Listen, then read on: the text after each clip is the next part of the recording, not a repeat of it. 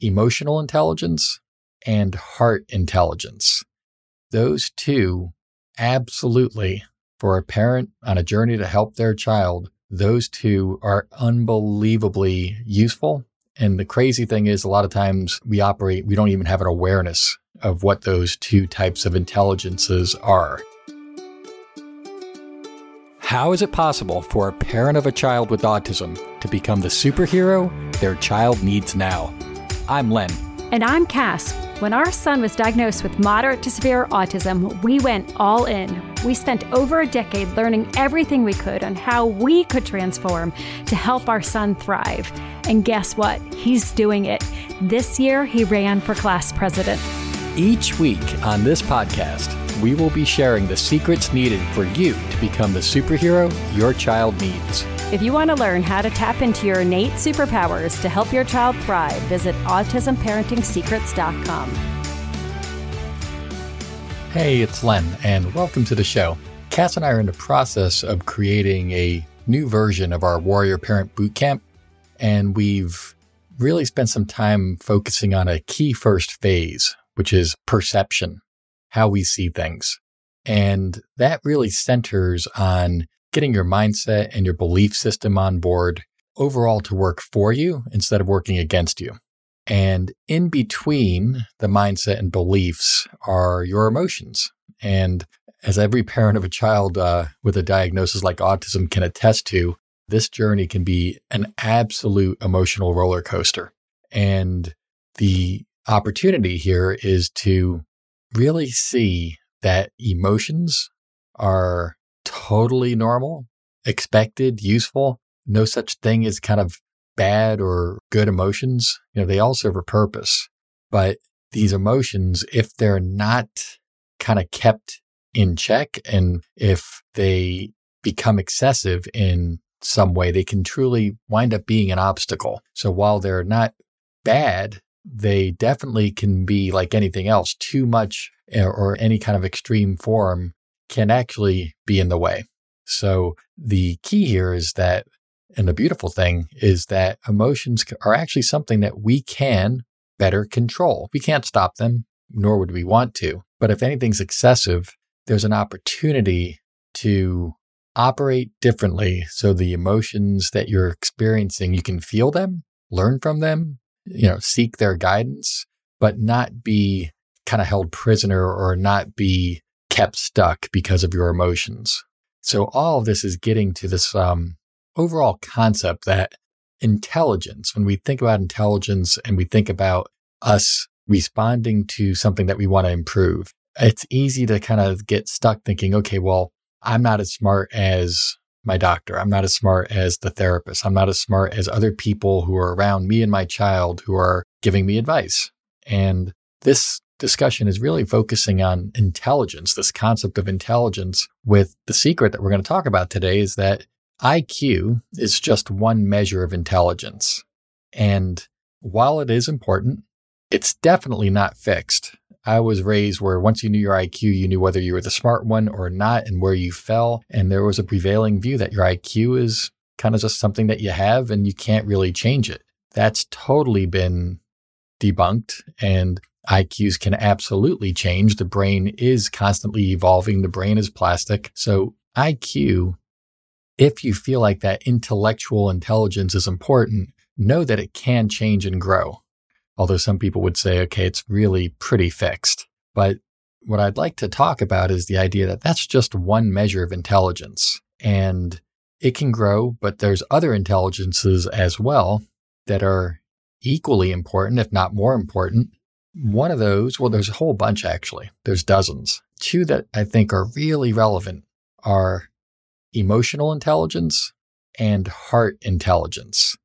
Those two, absolutely, for a parent on a journey to help their child, those two are unbelievably useful. And the crazy thing is, a lot of times we don't even have an awareness of what those two types of intelligences are. So let's talk about that a little bit. There's a whole rainbow of intelligences. There's, as I mentioned, emotional and heart. We're going to talk about them today. There's musical intelligence, spatial intelligence, kinesthetic intelligence, naturalistic intelligence.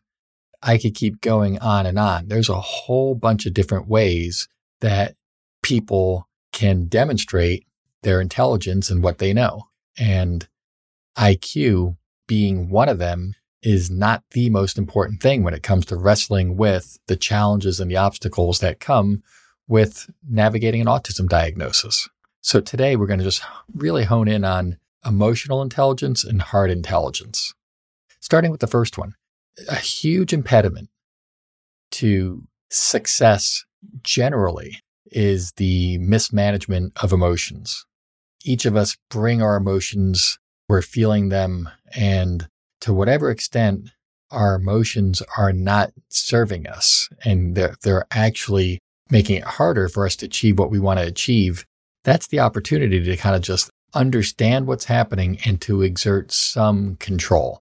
And then further on, emotional intelligence is this kind of blanket idea, but heart intelligence feeds into that as well, because heart intelligence kind of spawns the emotional intelligence. And heart intelligence is all about listening to the heart.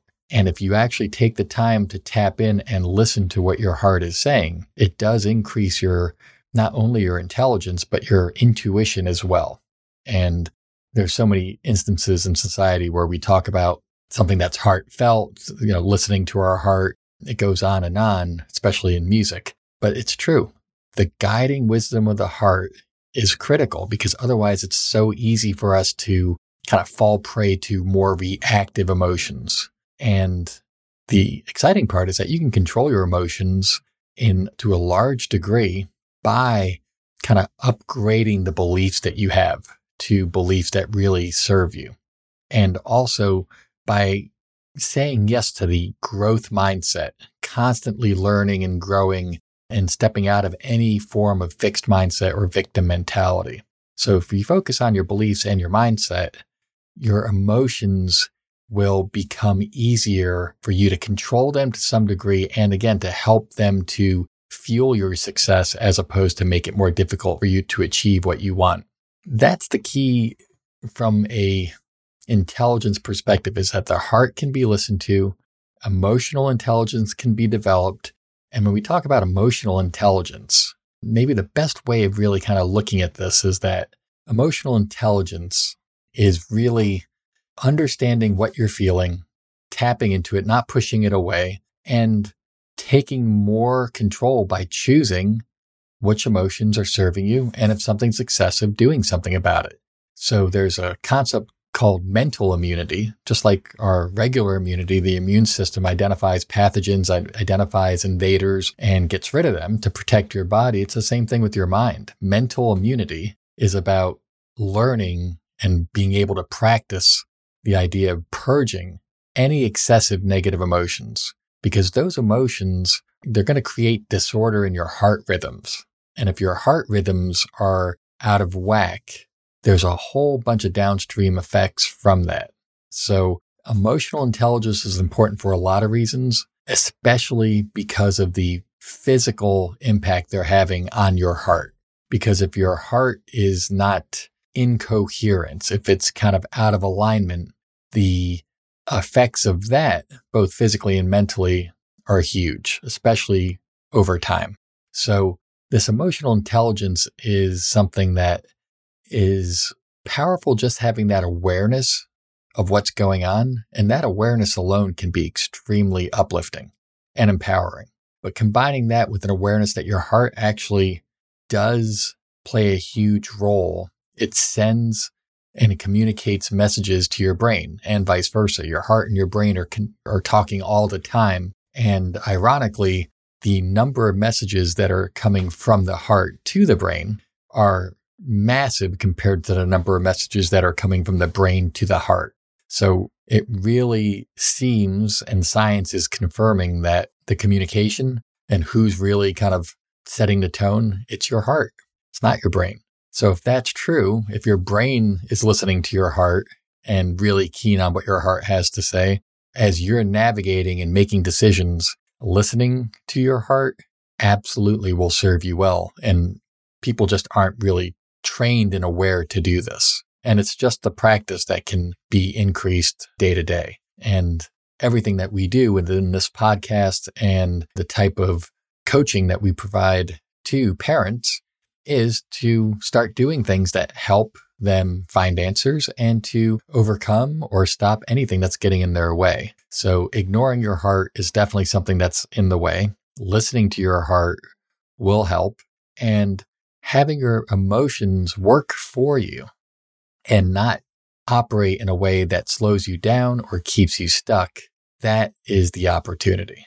And again, the heart is something which, just from a communication perspective, just to kind of help maybe underscore this even more, the way the heart's communicating to the brain is happening on a number of different levels. The heart's communicating neurologically through nerve impulses.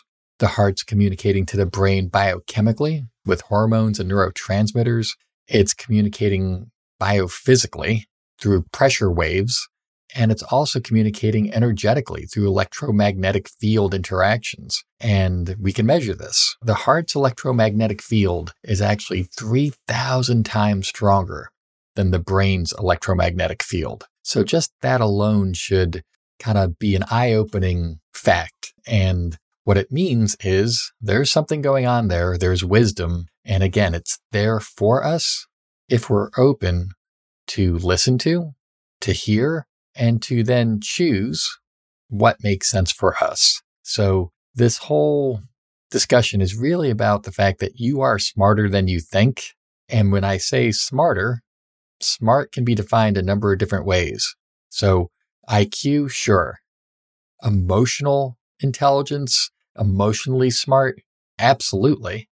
You can have emotions that serve you as opposed to holding you back and to cultivate more and more of them. And you're also smarter when you actually allow the wisdom of the heart to come through. So taking all this, you absolutely are smarter than you realize. There's a lot of different dimensions. And how can you actually, start to tap into this? 3 things. 1, increase your emotional intelligence. And this concept of mental immunity, kind of look at it like your body's overall immune system. Just actively think about which emotions are you experiencing that you don't think are serving you, that feel heavy, that you feel like you're in too long, and find a way to become aware of it and actively choose to purge whatever you feel is negative and is not serving you. And just that awareness and just that decision, you'll find ways of staying in those negative emotions less if that's your choice. But just practice the idea of increasing your emotional intelligence and use mental immunity to prune or to trim or to reduce whatever is not serving you.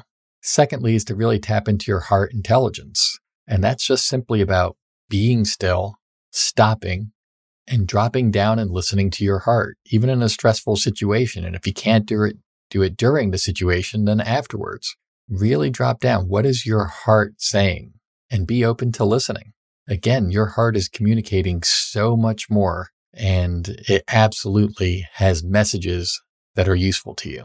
Overall, just know that if you make this a decision and truly embrace the idea that your heart has wisdom, just the awareness alone and the daily interest and desire to tap into that, you will improve. And then finally, whatever you can do to increase the coherence in your heart rhythms will help. And all the things that you would normally expect here, breathing exercises, meditation, just sitting still and pausing, taking a few breaths. And then even within this whole idea of creating this coherence, this is where the concept of heart rate variability comes into play. And this is a term, something that's really getting a lot of attention now. And the best way of looking at your heart rate variability in terms of what does it mean, let me give a quick definition because it is something that's really important and something that's not as well known as I think it's going to be over the next few years. So heart rate variability is a measurement of the beat-to-beat changes in the heart rate. And it's overall a measure of how well you respond to stress. So if you're wondering how well do you respond to stress, the HRV is actually something we can measure, and it is a great indicator of how well and how resilient you are to stress. The lower the number, the less well you respond. So the goal is to become, over time, to have an HRV that's higher. Now, just to get clearer on exactly what is it. So most people are familiar with a heart rate. So if you take your pulse and in 60 seconds, how many times is your heart beat? That's your pulse. The heart rate variability is measuring the difference between the heartbeats. It used to be that if you went to a doctor's office and they took your heart, they took your pulse over 60 seconds, a steady heartbeat was the sign of good health. And overall, how many beats per minute was also an indicator. So the concept of heart rate variability is saying, let's say a person has a heart rate of 60 beats per minute. If somebody has that heart rate and the space in between the individual beats is always the same, it's constant, that's a sign of very low heart rate variability. But somebody who has the same total beats per minute, but sometimes the space in between the beats is smaller, sometimes it's longer, there's this natural variability that is how we're designed. And it's a way that we could be resilient to different stimulus and different situations. So it's interesting that now this heart rate variability, measuring the space between the beats, is viewed as a really good indicator of whether someone's kind of set up for success or whether someone's, by the fact that they have a low heart rate variability, really setting themselves up for future health issues and disease. So this very simple measure is really important to know, and then to do things that over time increase your heart rate variability. And again, that's going to basically restore the body's naturally inherent variability in the heart rate. So when we talk about different things to increase heart rate variability, it's all things that are going to be very, very familiar to you. Just all the things that kind of help promote a healthy lifestyle apply here. But specifically, exercising and training and having cardiovascular and strength training somewhere worked in absolutely helps with HRV. Getting nutrition right, hydration, staying away from toxins like alcohol, and really ensuring that you're getting quality sleep, those all help with heart rate variability. As does getting outside, exposing yourself to the elements, and then having practices like breathing, meditation, and really cultivating gratitude and actually journaling. All these things actually help increase your heart rate variability. And if you have higher heart rate variability, along with cultivating that stronger sense of emotional intelligence and really tapping into your heart intelligence, putting those three practices as part of what you're over time going to develop more and more of, that absolutely is going to serve you well. And that is how you can operate smarter and demonstrate intelligence in these very different ways. And again, in many ways, this is even more powerful than being book smart or having a high IQ. So consider this, see what feels right for you, but know that your heart really is a mentor. It's a reliable guide for you. And it's perhaps the most important one. So see if this is something that you can embrace. Tapping into your heart intelligence, taking control where you can of your emotions, and just operating with greater mental immunity to have more of the thoughts that serve you and less of the thoughts that don't.